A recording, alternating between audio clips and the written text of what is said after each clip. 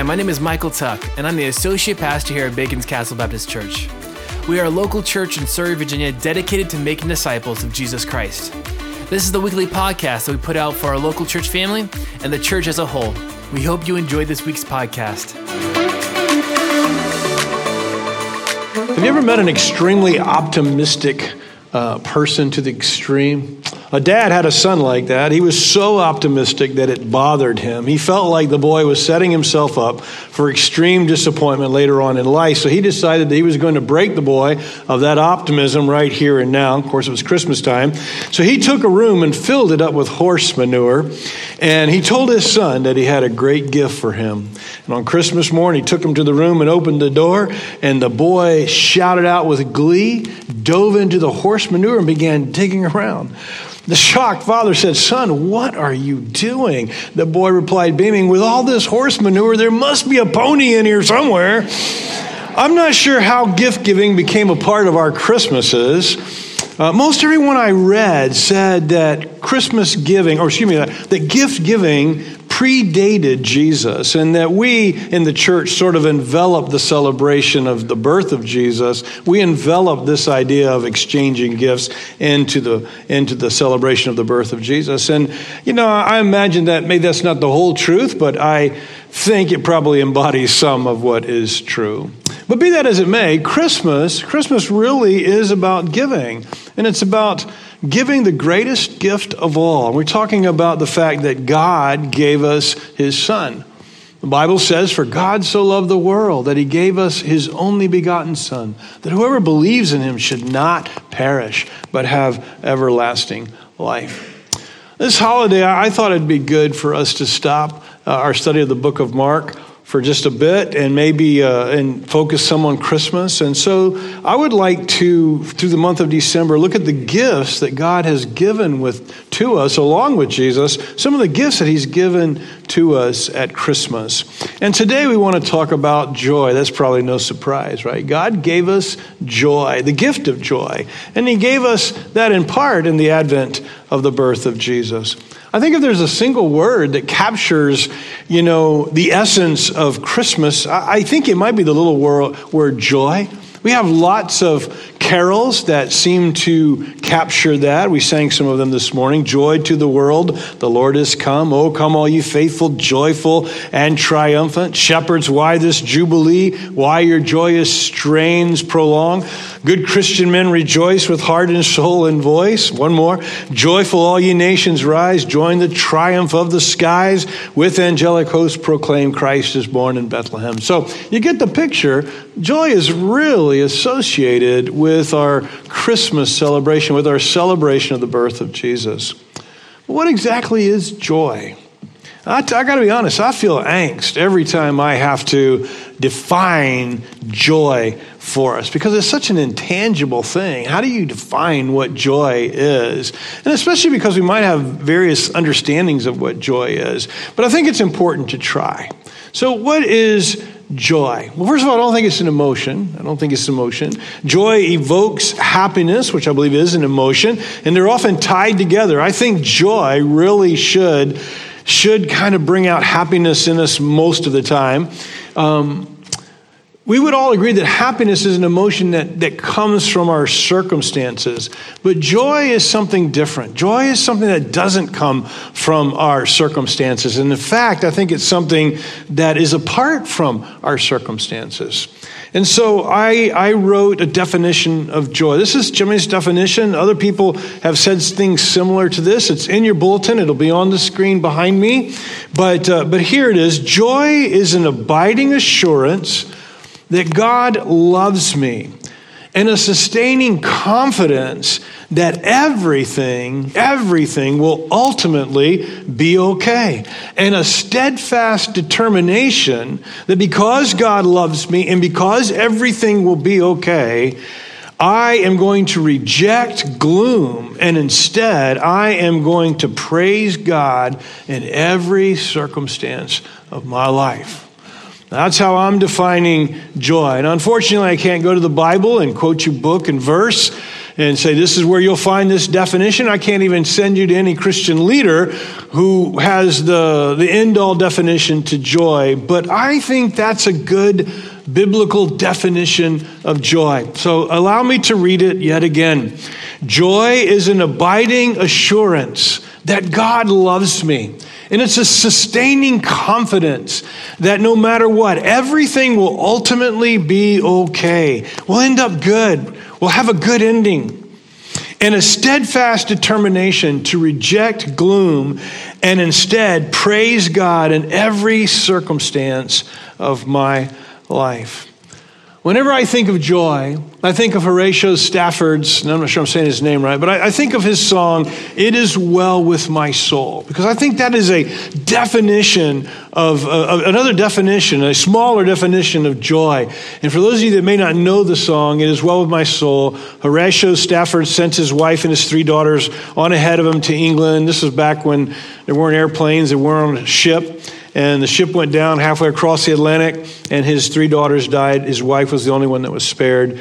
And when he crossed back across the Atlantic to meet his wife in England, the captain said, hey, this is where your daughters died. This is where the ship went down. And he went out and supposedly he wrote down the word to the song, It Is Well With My Soul. No matter when things are just going horrible in your life, it is well. But that is the essence of what joy is. So based on this definition of joy that I just gave you, you can have sorrow, and you can have pain, and you can have suffering, but you can still be experiencing joy.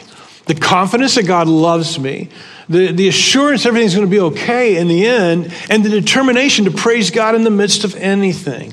As I grieved and still grieve Shep's death, I've always had joy.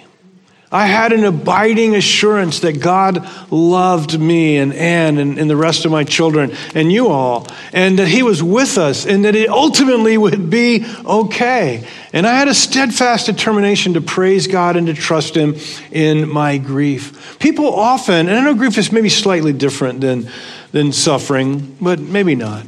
People often treat grief and joy like they're one continuous line. In other words, I'm in grief today, but I'm going to be in joy tomorrow.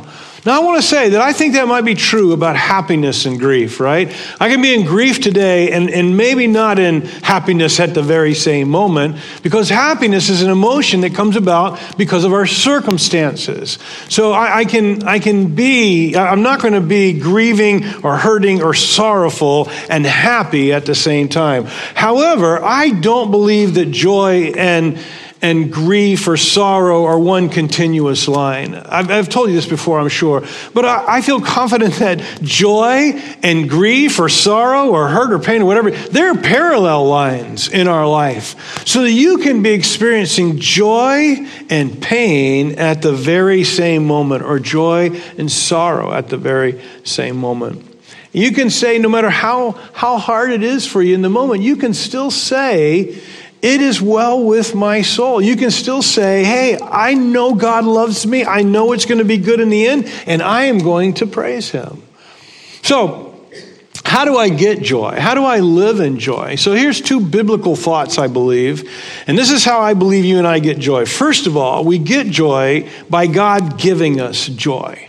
I mean, God gives us what we need for joy. God enables joy in us. Psalm 16:11 says, you make known to me the path of life. Now listen, in your presence, God, there is fullness of joy. At your right hand are pleasures forevermore. Galatians 5:22 says, but the fruit of the Spirit is love, joy, peace, patience, kindness, goodness, faithfulness, gentleness, and self-control.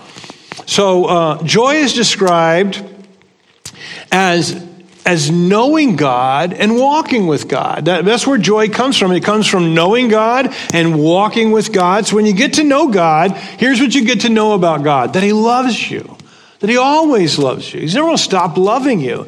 And that he's promised you that no matter what you're going through, it's going to be okay in the end. All right? And I don't necessarily mean in the end as in now or this moment or whatever. I mean, in the end, when God makes all things right, it will be good in the end, and that you can praise him in the middle of all of that. So That's why joy is considered the fruit of the Spirit. It's a result of knowing and walking with God. Now, a lot of people don't like the word synergist or synergism when they speak about our relationship with God. When they call you a synergist, it's often used pejoratively in a negative way. Synergism is the idea that two are cooperating together for something. I prefer the thought, when I think of my relationship with God in synergy, I prefer the thought that God does everything in our life, okay? But yet at the same time, He makes me responsible to respond to His work in my life. In other words, He makes me response-able. Now, some folks think that if I am response-able, that somehow takes away from God's glory or God's, the shining on God. But I don't think it does at all. Joy is His enablement. It comes to us by walking with Him. He gives it to us. But at the same time, this brings me to my second biblical thought on where we get joy. We get joy by choosing joy. This is where the synergism comes in. This is where my responsibility comes in. This is where joy is not just like God zaps you with joy. God enables joy. He gifts you joy. He gives you joy.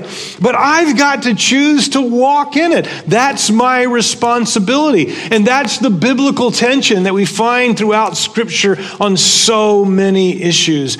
God enables me to walk in joy, but at the same time, I've got to walk in joy. I've got to choose it. So that's the two wings of truth that we mentioned. That's the biblical tension that we've talked about.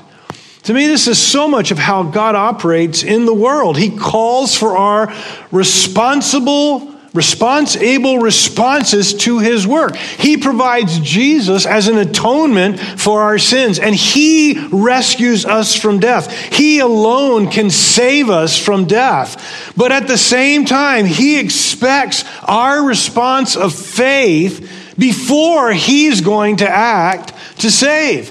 Salvation is totally His, but He expects our response of faith to Him before He acts. James writes his readers, he tells them, consider it all joy when you undergo trials. My brothers and sisters, you will face all kinds of trials, he says. I'm quoting now from James chapter 1, verse 2. When you do, think of it as pure joy. Your faith will be tested, and you know that when this happens, it will produce in you the strength to continue. When you have a trial or a struggle or a suffering, choose to think of joy. Choose the abiding assurance that in the midst of your pain, God loves you. He says, stop loving you. That pain isn't an indicator that God doesn't love you. And at the same time, have a sustained confidence that in the end, it'll be okay, all right? And then have that steadfast determination to choose to praise the Lord. I brought a friend of mine this morning just to help you remember. He's going to sit up there the whole time. He sits in my office, and he sits in my office to remind me not to be an Eeyore. He sits in my office to remind me to choose joy. Now, I don't do this well. Choosing joy is like choosing love. It's not something done once and forgotten. Choosing joy has to become a way of life. I mean, it has to become an everyday thing in your life where you're choosing it time and time again. I have to choose to reject gloom that my circumstances tug at in my heart. You know, there's a lot of circumstances that tug at gloom and doom in our hearts. And they tug at us wanting to be just negative, right? I've got to choose against that. Why? Because joy knows the bigger picture, right? Joy's got the bigger picture. And so joy can say, I'm not going to be him. I'm not going to respond the way he always does in the books and of course in the cartoons and shows, right? I will choose joy. So this morning, I think that Christmas, the story of the birth of Jesus, helps us choose joy. So I'm going to read part of the story, and I'm going to give you 4 ways that I think joy is given to us, is nurtured, is bolstered and encouraged in our life through the Christmas story. And Ronnie said much of what I'm going to say from here to the end, all right? So you're just going to get a repeat of Ronnie's song, if you would, in a way. So I'm going to read from Luke chapter 2, verses 8 through 11, which is very, very familiar territory. The shepherds are in the field, and the angels appeared to them. So in the same region, shepherds were staying out in the fields, keeping watch at night over their flock. And then an angel of the Lord stood before them, and the glory of the Lord shone around them, and they were terrified. But the angel said to them, "Don't be afraid, for look, I proclaim to you good news of great joy that will be for all the people. Today in the city of David, a Savior was born for you, who is the Messiah, the Lord." One moment you're tending sheep, and the next moment you're terrified by an angel army. But the angels come with this reassuring news. They say, "We have good news of great joy." And that good news of great joy is verse 11. "For unto you is born this day in the city of David a Savior, who is Christ the Lord." So let me show you how that one verse alone, I think, can stir up or can help bolster the joy that you and I must choose. So here we go. The verse nurtures our joy because it assures us that God knows the future. So notice it says, "Born this day in the city of David." Well, the city of David was David's city. It wasn't Jerusalem, it was Bethlehem, because that's where David grew up. Today, Bethlehem is in the Arab-controlled part or under Palestinian control. Modern Bethlehem is bustling with people. It's the town or city now that holds the oldest church in Israel, the Church of the Holy Nativity. It was built supposedly on the site of the stable in 325 BC, but I don't know that we would know that for sure. Bethlehem is called the city of David because that's where he grew up. His father and his brothers were from that area. When he shepherded so often, he most likely was in the same fields that these shepherds were in that night when the angels appeared to them. But the neat thing about this is that 700 years prior to this, God had told us through the prophet Micah that it was the town of Bethlehem from where the king would be born, where he would come from. And so in Micah 5:2, let me just read it. It says, "Bethlehem of Ephrathah, you are small among the clans of Judah. One will come from you to be the ruler over Israel for me. His origin is from antiquity, from ancient times. He will stand and shepherd them in the strength of the Lord, in the majestic name of the Lord his God. They will live securely, for then his greatness will extend to the ends of the earth. He will be their peace." Notice that it says, though you're the smallest of the clans in Judah. Back 700 years ago, or prior to this time when Jesus was born, Bethlehem was probably no more than just a few families that had started a little town together. It was a little village. And God says, out of you is going to come this great king. And all of Israel knew it. All of Israel knew it, and we knew it. And we know that because when the Magi came looking for Jesus, you remember Herod asked the wise men, "Where is the Messiah to be born?" And they said, "Well, he's to be born in Bethlehem." Everyone knew that. And so what that tells us at the birth of Jesus is that God knew what he was planning, and God knew the future. Now, how does this bolster our joy? How does this, if you would, nurture our joy? It nurtures our joy because it tells us that God is fully aware of all that's going to happen. God knows the future. I don't believe God knows the future because he causes the future. I believe God knows the future because he's omniscient. And he knew that Messiah would come from Bethlehem. And he knew that he would be born in Bethlehem. And this nurtures our joy because it tells us this: God knows our future. And God knowing our future tells us it is going to be okay. I don't care what you're suffering. I don't care what you're going through. Please don't misunderstand. I'm not trying to say that it's going to be okay in the moment. People try to tell us that I've talked about this quite a bit lately, but if you just have enough faith, it can be okay in the moment. That is not true.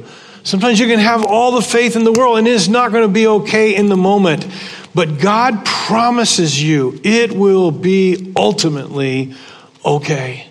I've got this. And the reason why this story of Jesus' birth, where 700 years before, God says, this is what I'm going to do. When God says, this is what I'm going to do in the future, you can know he knows it. And you can know he's right because he was right back when Jesus was born. You know, in the book of Revelation, it says this. God says this, I heard a loud voice from the throne, and it said, look, God now makes his home with the people. He will live with them. They will be his people, and God himself will be with them and be their God. And he will wipe away every tear from their eyes, and there'll be no more death, and there'll be no more sadness, and there'll be no more crying, and there'll be no more pain. Things will no longer be the way they used to be. He who is sitting on the throne said, I am making everything new. Then he said, write this down. You can trust these words. They are true.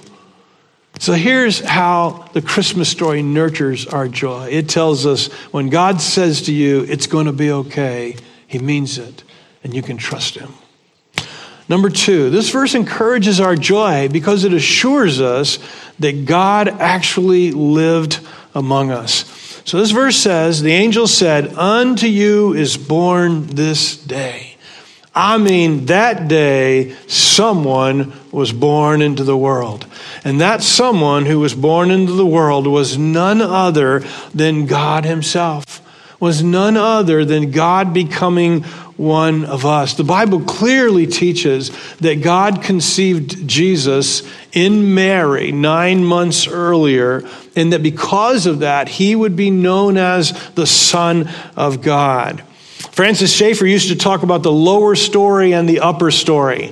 The lower story, he said, is the truths or the facts of a story, the reality of a story. The upper story, he said, were often stories where they're seeking to teach a moral truth, but the facts of the story aren't really true, like Aesop's fables and myths and that sort of thing. A lot of people want to make the birth of Jesus, the virgin birth of Jesus in particular, an upper story thing. They want to suggest that it really didn't happen. It's just there to teach a moral truth. But Luke tells us that this is no upper story. This is a lower story. God was born as one of us into our world. And the Christian faith has always affirmed this from the very beginning. Our earliest creeds say that Jesus was conceived of the Holy Spirit, born of the Virgin Mary.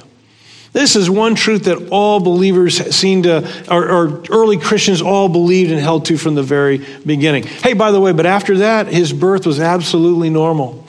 In other words, Jesus' birth was absolutely human. After his divine conception by God, he was born the natural way. Now, it was an unusual birth, right? Born in a stable, but people have been born in taxis, and they've been born on bridges, and people have been born in unusual ways. Jesus' birth was maybe unusual, but it was human. It was just like all of our births, other than he was conceived by God. So here is my point. My point is this bolsters our joy because we know that God became one of us. Let me go back to John 3:16. John 3:16, for God so loved the world that he gave his son. He gave his son. This verse tells us that he gave his son and his son came into the world. And why did he come into the world? Because he loved us, right? So no matter what you're going through, no matter what you're suffering, never, ever, ever forget God loves you. Listen, the pain and suffering in your life, and I know I've been talking about it a lot. We want to answer that question. We want to answer the critics. Why would a loving God allow us to suffer? And the truth is, there's a lot of plausible, good answers, I think, to that, or answers that would speak truth, but let's just face it, suffering is hard. And what happens when you suffer, in fact, I prayed for someone this morning. who has a lot of suffering. And I prayed that when Satan whispers in their ear, God doesn't love you, God doesn't care about you, this pain that you're going through, God just doesn't care for you. I prayed that her faith would sustain her. I prayed that her faith would extinguish those darts of doubt that the enemy would sow in her heart. John speaks of it this way. In the beginning, he wrote, in the beginning was the Word. This is the apostle. In the beginning was the Word, and the Word was with God, and the Word was God. He was God in the beginning. In the Word became flesh. The Word became flesh and dwelt among us. And we observed his glory. The glory is of the one and only Son from the Father, full of grace and truth. God became human in the truest and literalist of senses because he loves us, because he cares for you. And I've said this to you before. Why God allows suffering, I mean, that's one of those questions that I'm sure he'll talk to us about it one day.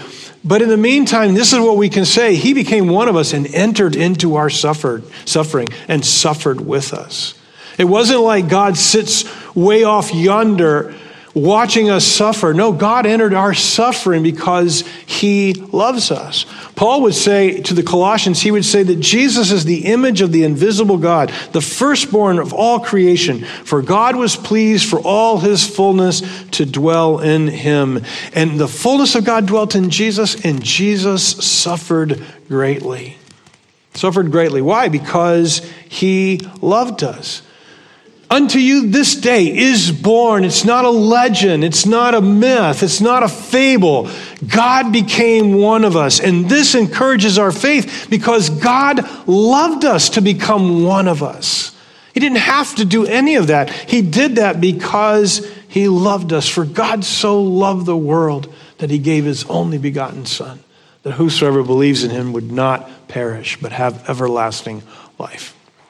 Number 3, this verse bolsters our joy because it assures us that Jesus has saved us. This is the climax, really, of the verse. Today is born to you a Savior who is Messiah, the Lord. I think it's the climax of the verse. A Savior has been born for us. Jesus came to save us. When Mary was pregnant with Joseph, we know the story well. Mary was pregnant with Joseph. When Mary was pregnant with Jesus, Joseph, he was like, wow, she's been unfaithful to me. She's done what she shouldn't. And he could have had her put to death, but he loved her, it says, and he was going to divorce her privately, silently, so that she would not be executed for her immorality. And while he's waiting, of course, God appears to him, and he says to him, don't be afraid to take Mary. Jesus, the child that's in her, it's from me. It's not from another man, it's from me. Don't be afraid to take her.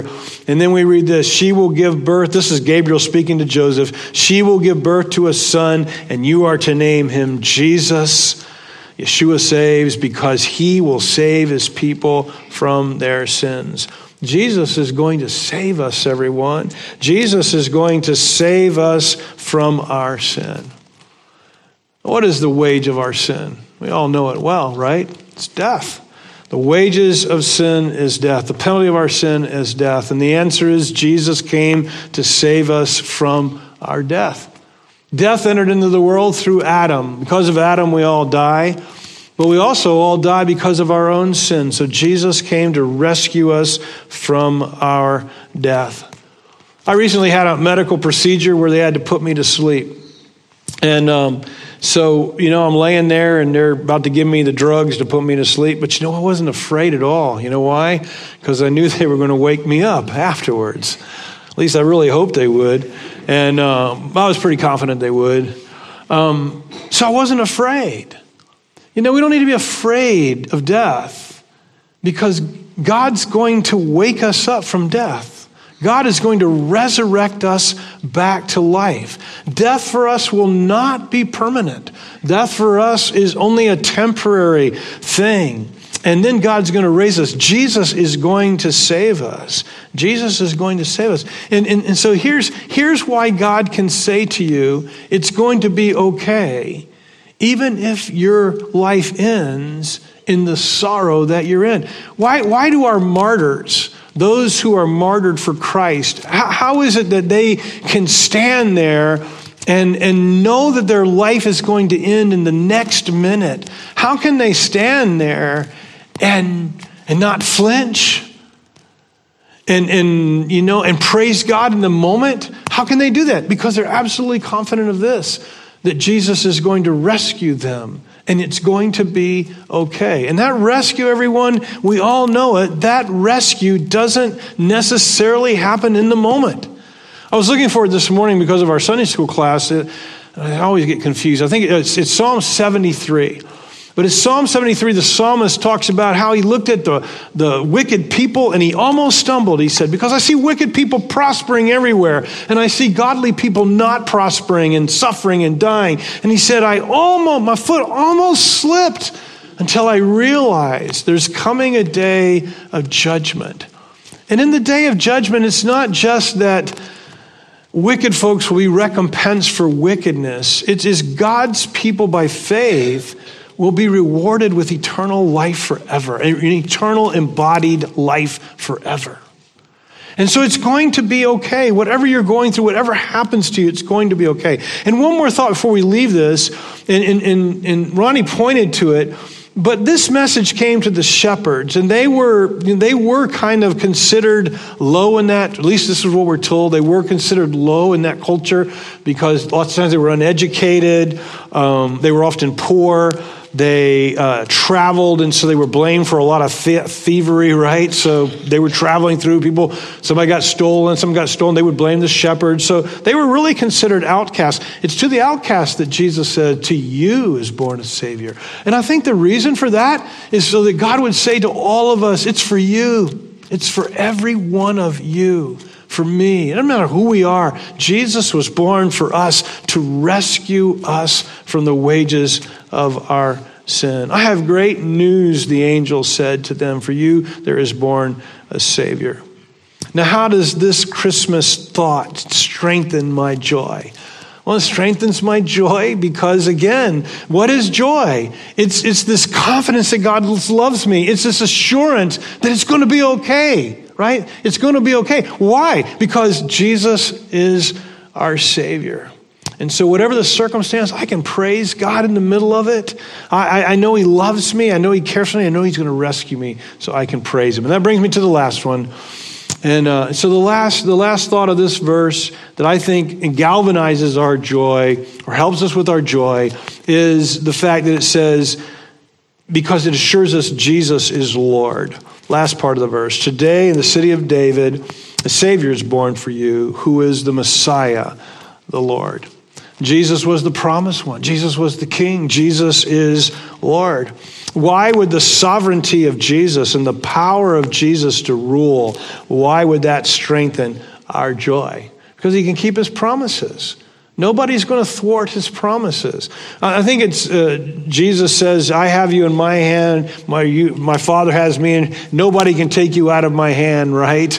Nobody can take you out of His hand because He has us. He is strong to keep His promises. And so He says, all authority has been given to me in heaven and on earth. In Daniel chapter 7, verse 14, there's a picture of when Jesus returns to heaven after His work on earth was done. And He approaches the eternal God. He's led right up to Him. And this is what it says in verse 14. And He was given authority, glory, and a kingdom. People of all nations, no matter what language they spoke, worshiped Him. His authority will last forever. It will not pass away. His kingdom will never be destroyed. The same Jesus born that Christmas morning is the same Jesus to whom we will rise. And it is the same Jesus who will rescue us. And it is the same Jesus that is worthy of our praise today. God has given us what we need for joy to course through our veins. One more time. Joy is an abiding assurance that God loves me, a sustaining confidence that everything will be okay. In this last part, and a steadfast determination to reject gloom and instead praise God in every circumstance of my life. Christmas itself is one of God's means of giving us joy, but then you must choose it. So I've got a final, if you would, applicational challenge. It's not from me, it's from John Ortberg. But here's what John Ortberg says, and really, I want you and me to do this, okay? I want you and me to do this. Here's what John says. Find joy mentors, people who are a little further down this joy road than we are. Find people who seem to be joyful persons and get as close to them as you can. Observe them. Ask them questions. Find out how they got to the place of choosing to face life with joy. I'm not talking about someone who just has a great personality. I'm talking about joy mentors who through life's ups and downs have developed a deep, with Christ, settled assurance about God and His goodness, believing that ultimately everything will be all right, and repeatedly demonstrating a willingness to praise God in all things. Hey man, when you find this guy, stay away from him. Don't let him influence you, right? I wish I had a Tigger. But it's not just a Tigger. We just need to find that person who's got that absolute sense of assurance in their life that no matter what happens to them, God loves them. God cares for them, that He's got you, that it's going to be all right. And even if all of your children are killed in a boat accident, you can still say, praise God, it is well with my soul. Because God's got this. God's got this. And it's going to be okay. The words of the angel to the shepherds were, fear not, for behold, I bring you good news of great joy, which shall be for all the people. And what is the source of that joy? For unto you is born this day in the city of David a Savior, who is Jesus, the Messiah, the Lord. Joy to the world, the Lord has come.